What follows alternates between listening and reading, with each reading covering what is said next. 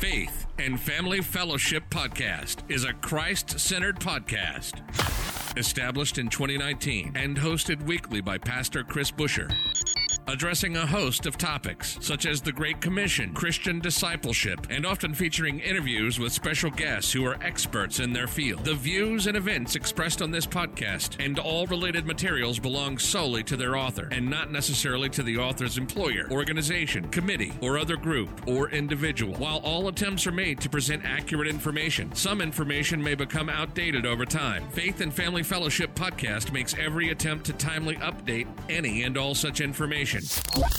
Without further delay, here's another powerful episode of Faith and Family Fellowship Podcast.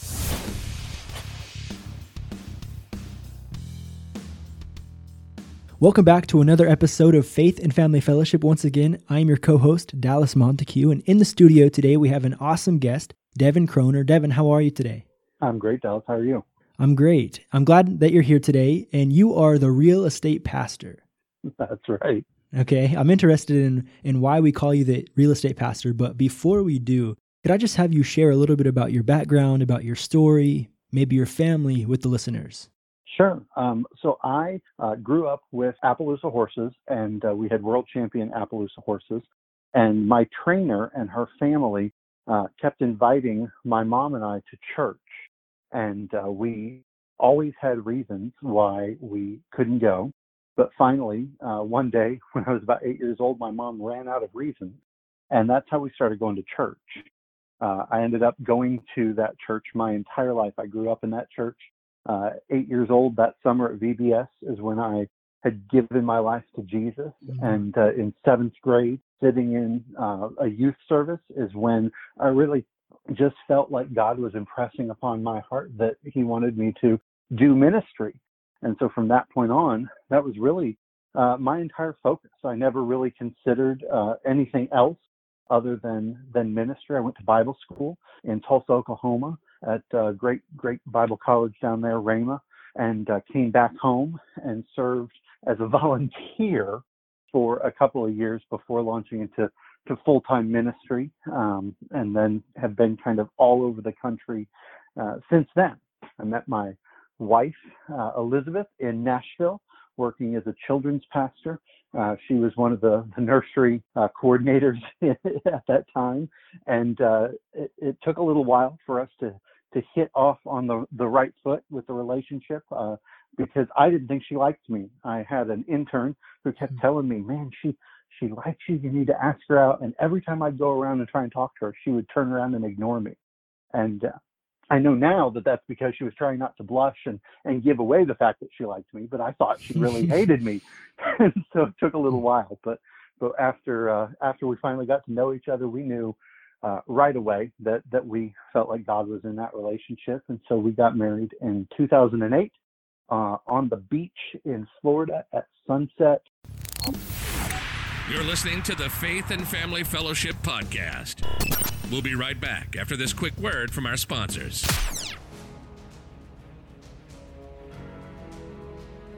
Barbara Rose's talents has brought her applause, success, and admiration from all over the world. But all of that cannot fill the void that is missing in her life. Read more about Barbara's life in Sean Gresham's new book, The Journey of Barbara Rose, available at authorhouse.com.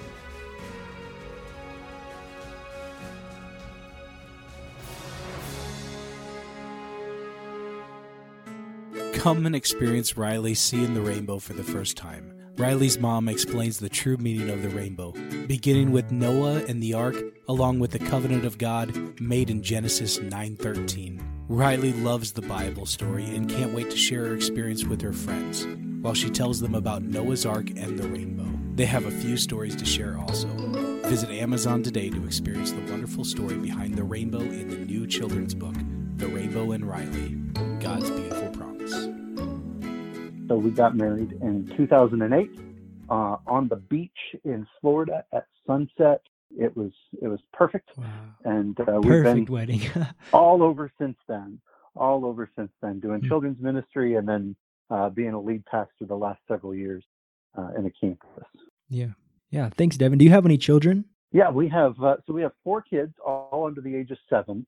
As a pastor, I always see people that get married and they don't really get to enjoy life and get to know each other before kids get involved. So we kind of put off having kids a little bit just so that we could do the other things in life that we wanted to do. Not that that's the right way for everybody, but that's how we felt we wanted to do it. And so my oldest son is 7, and then we really kind of spaced them out. My next son is 5, and then my daughter is 3, and our youngest daughter is 1. She just turned 1. So we kind of spaced them out every 2 years apart there. Mm-hmm. And may I ask, how long did you wait between getting married and your first son? So I guess 5 years. Really was what it was. And that wasn't necessarily intentional that we said, oh, we're going to wait several years. We didn't want to jump into getting married and let's try and have a kid right away. We wanted to, kind of build our relationship and do some things. And at the time, when we first got married, we immediately transitioned as well from the church that we were in Nashville, which was a very, very large church, to a church that was in a more remote area. And so that was, everything about our life was different. Not just that we were married, but everything about our life was different. And so it was kind of one of those things where we said, we need some stability, hopefully, before we start bringing kids into this mix. And so it was an intentional decision to some degree, but we love our kids for sure. I like that, because my wife and I just recently got married too, and we're like, let's wait. We don't know how long, but definitely we're going to try to wait as long as we can before we start doing that too. So I think that's good advice. Yeah. Again, there's not a right way to do it, but I think that from what I see in ministry, sometimes, unless people have been, together and dating for a long time, if they get married and then they jump right into kids, there's a lot of other stuff that you don't get to know about the other person. And then what happens is when the kids grow up and are gone, you look across the table at this person that you only know as a parent and you don't know them. And that can lead to problems down the road for some folks. So again, different ways to do it. I like that. I'll mention that to her too.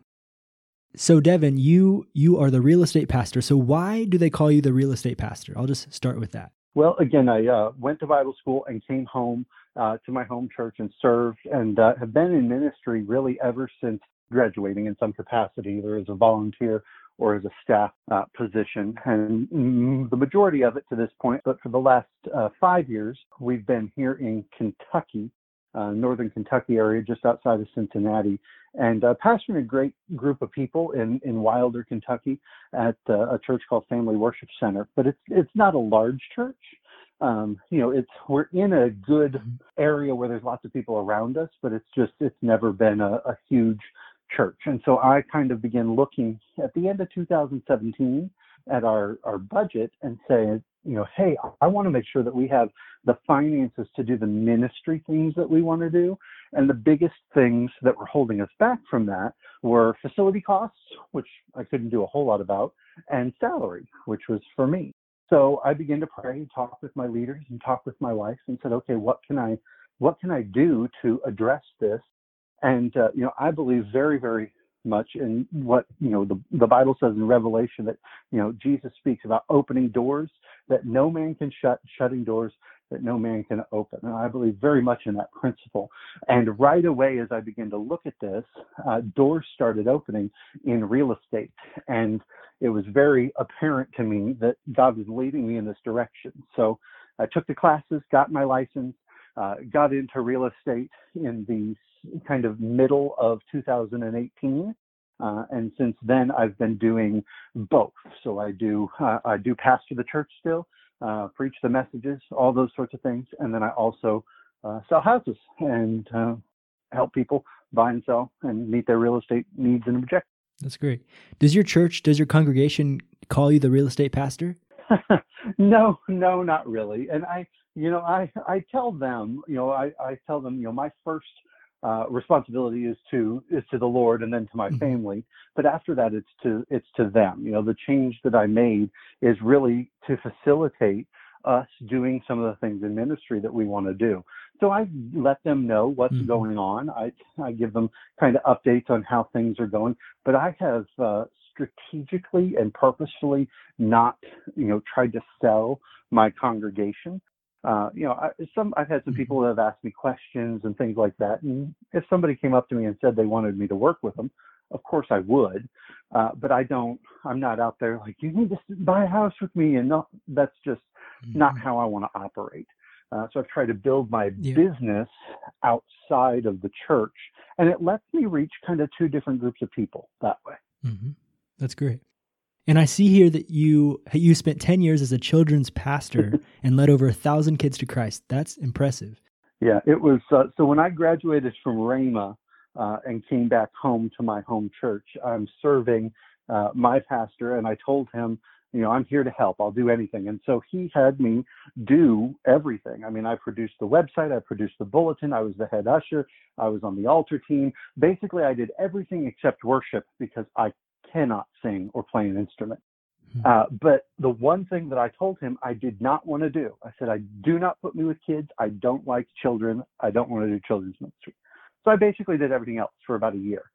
And then one day, through a series of events, we had an opening in the children's ministry that needed to be kind of filled immediately. And so he said, Devin, I need you to do children's ministry. And I said, well, I'll do it tonight. It was literally on a Wednesday. I said, well, I'll do it tonight, but I'm not doing it going forward. And he said, no, I need you to do children's ministry.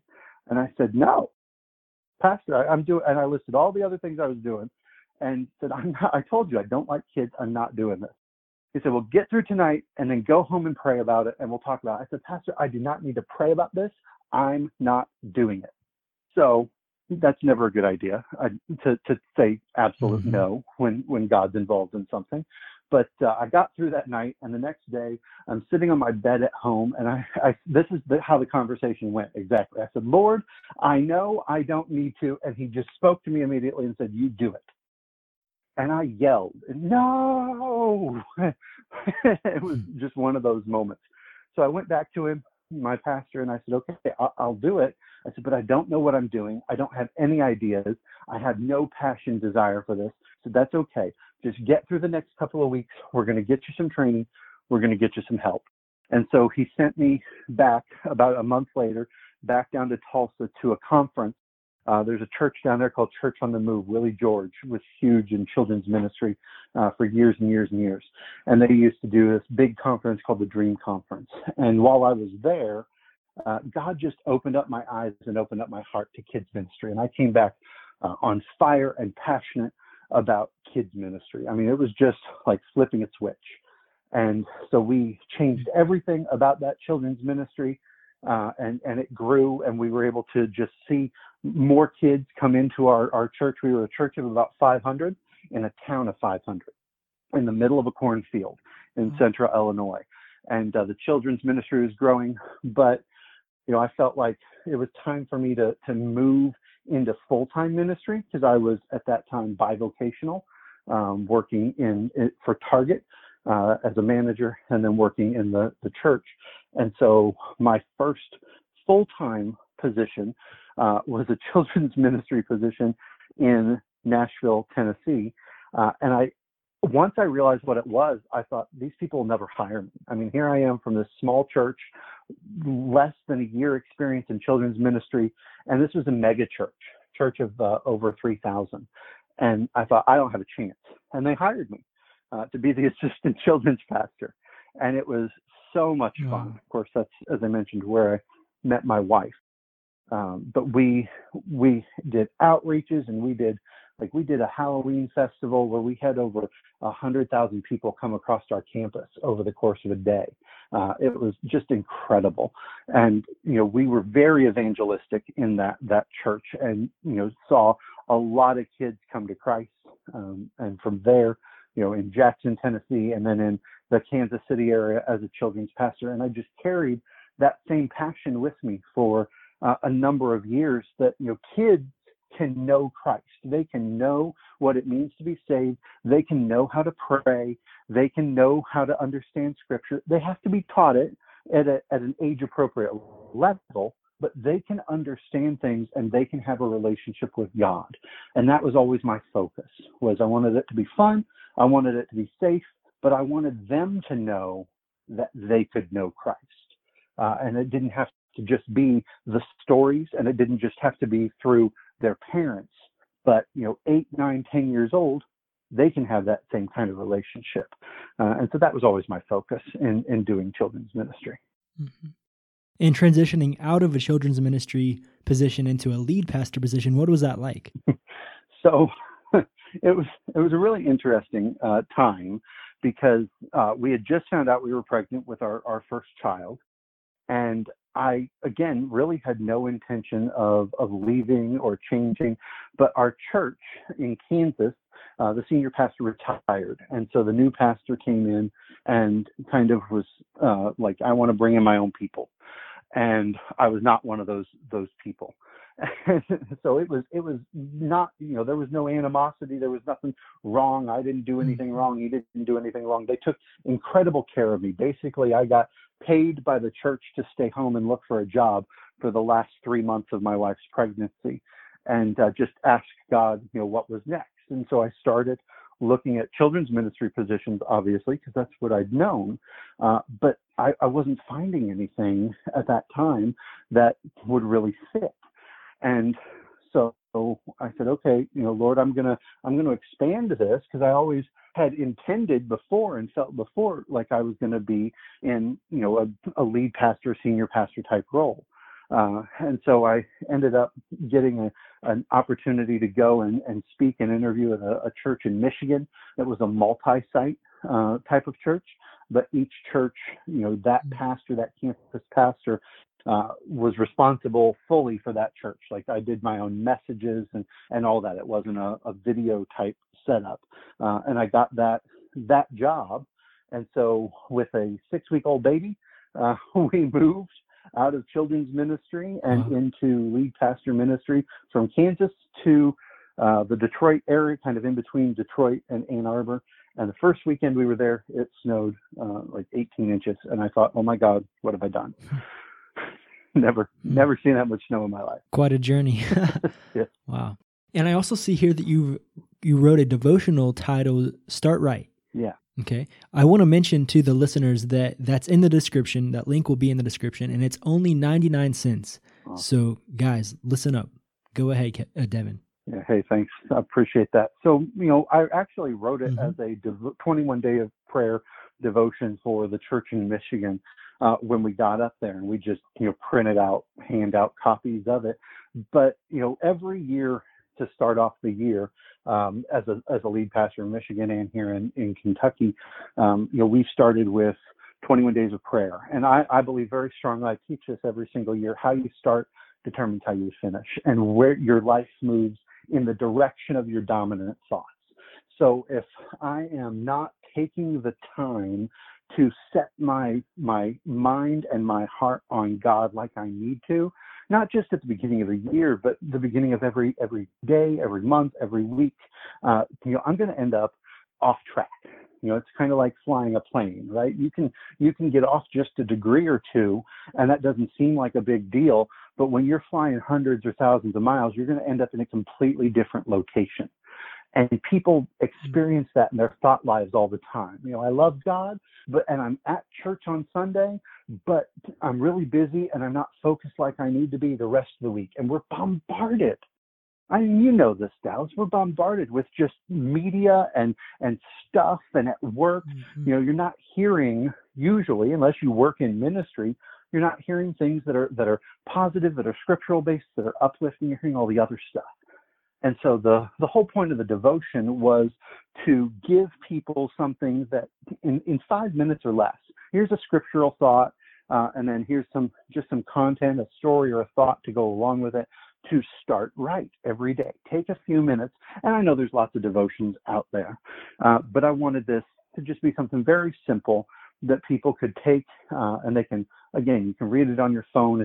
Because it's on Amazon, it's digital. There's not physical copies. And just for a few minutes, do it while you're, having your cup of coffee, do it while you're brushing your teeth in the morning, and set your mind. The Bible is very clear that we need to set our minds on things above and not on things of this earth. And I believe very strongly that if we do that consistently, if we do that daily, and if we do it first, that's an important part of it. And that's why it's called Start Right. If we do it first, then it affects everything else the rest of our day and the rest of our week. It gives us that mindset focus so that when you step into a hostile situation at work or school or a difficult problem, okay, I've already got my mind going in the right direction. And it makes it a lot easier to maintain that. Yeah, that's great. And so going back into the real estate talk, the real estate pastor, so this kind of acts as your mission field. Yeah, I mean, to a degree, obviously it's a career path, it's a job, and I have to be professional in it. I joke with some of my other real estate friends because I've had a couple caution me, you shouldn't be promoting yourself as the real estate pastor. You're going to turn some folks off if they don't, believe what you believe. In 2 years of doing real estate, I've only had one person that ever really had a problem with it. I've had some that have asked me about it, but only one said, nope, I don't want to work with you if you're a Christian. And I said, okay, that's fine. I don't want to work with you.